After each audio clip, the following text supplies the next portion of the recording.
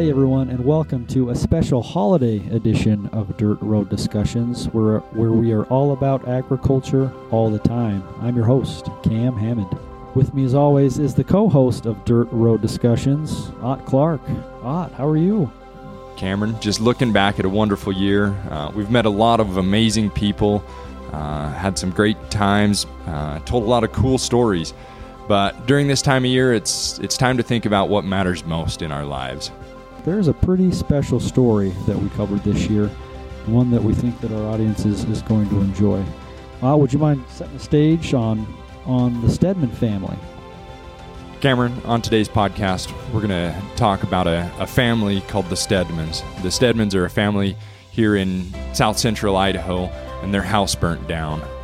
We're going to hopefully inspire everyone with a message of hope and perseverance. The audio that we're going to play will be from an interview done this summer. It's a little bit of a windy day, but they're standing right next to their house that was burned down, ash blowing. Really tells a story, and we're hoping everybody enjoys it. You know, I really believe that in so many ways, my having gone through a liver transplant and 11 years on that waiting list, in so many ways helped us, kind of prepared us for this and other things in our lives that have come, but difficulties, because we really truly have realized that we can do hard things and we can get through hard times.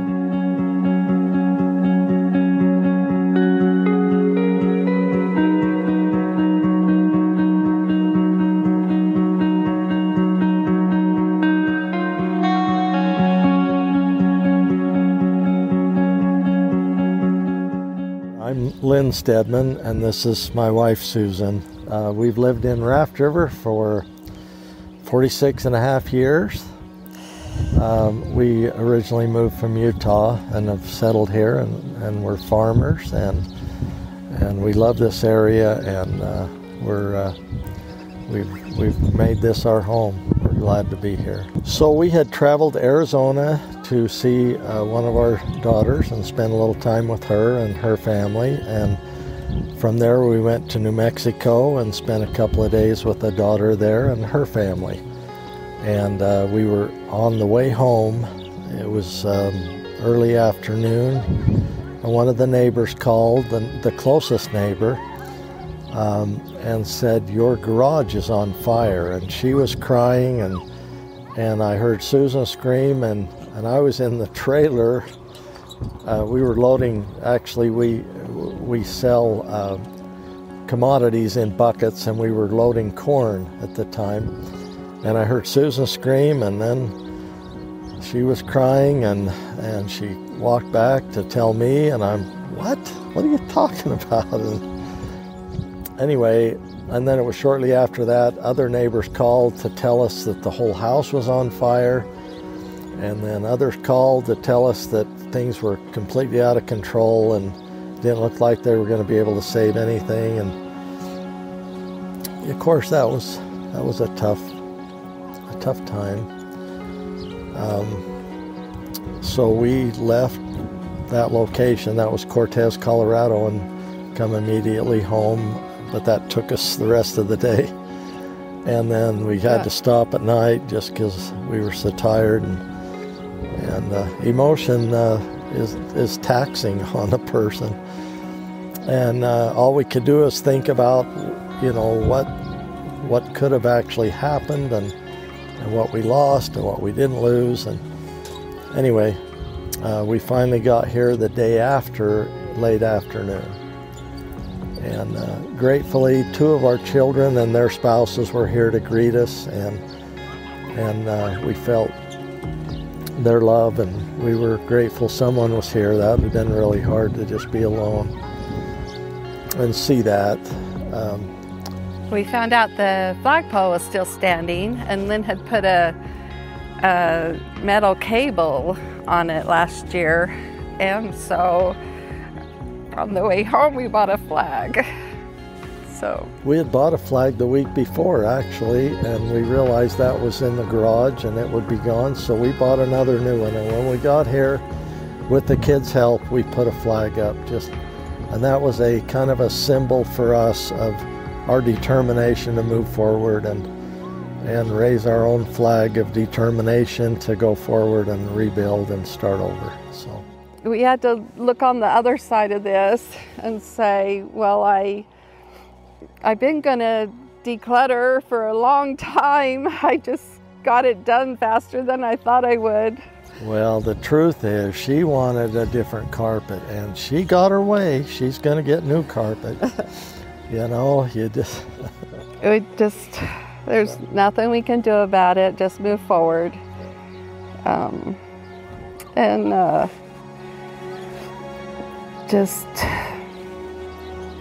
Everything will turn out. We know everything will turn out. Well, so when we found out what the cause of the fire was that destroyed our home, that was almost as shocking as the fire itself.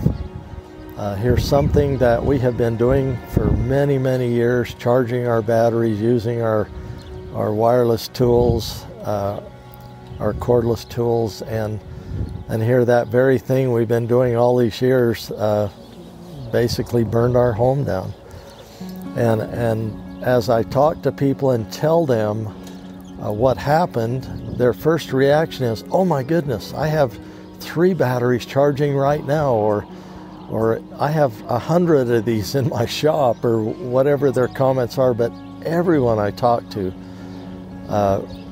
mentioned how they have battery in their home or in their garage or in their shop.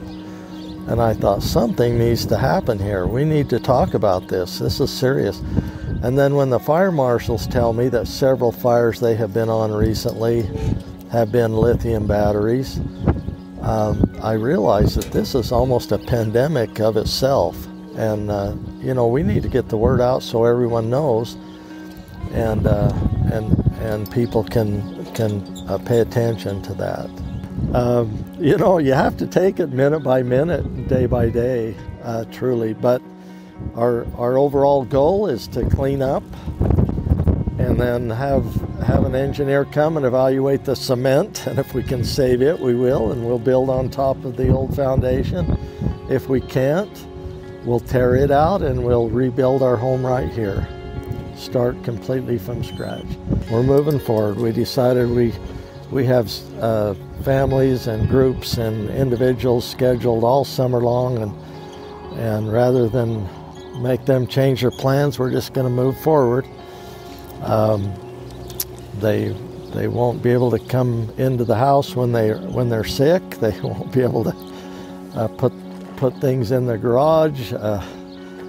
We'll miss all those things, but everyone's here coming that was scheduled. As we speak, there's a youth conference going on in this part of the yard and a girls' camp going on in this part of the yard, and there's 80 plus people here enjoying themselves.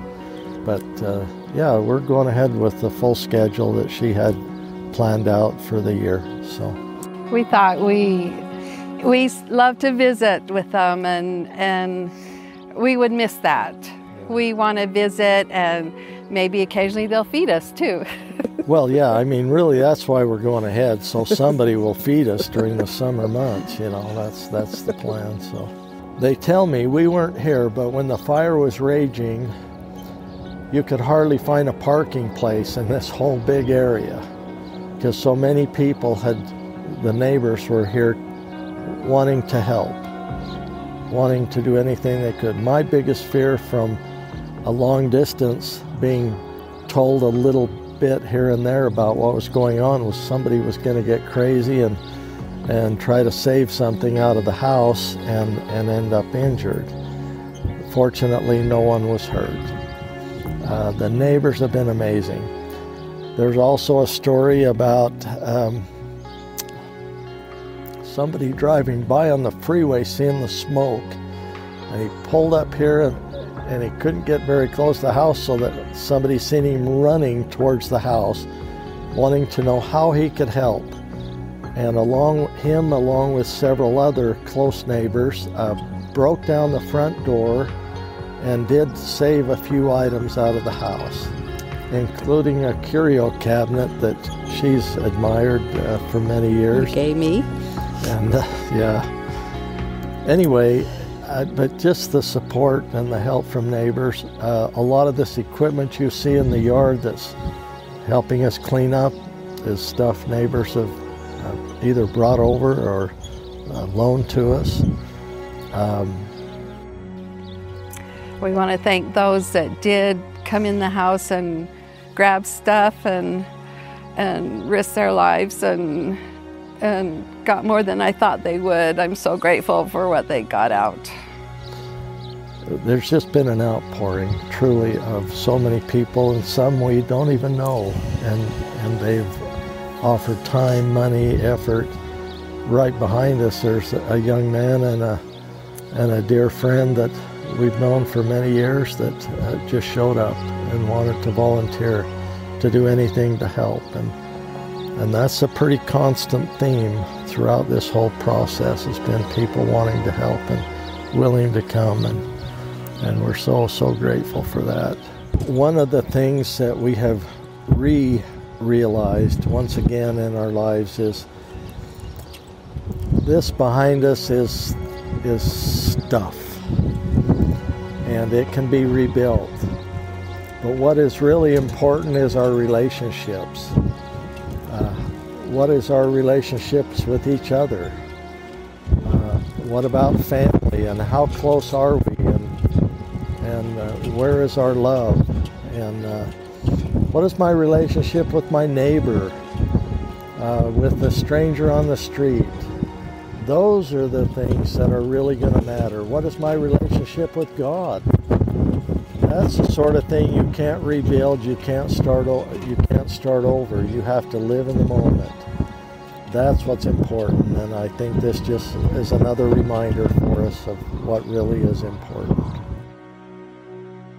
Thank you so much for joining us on this special holiday edition of Dirt Road Discussions, and we will see you down the road.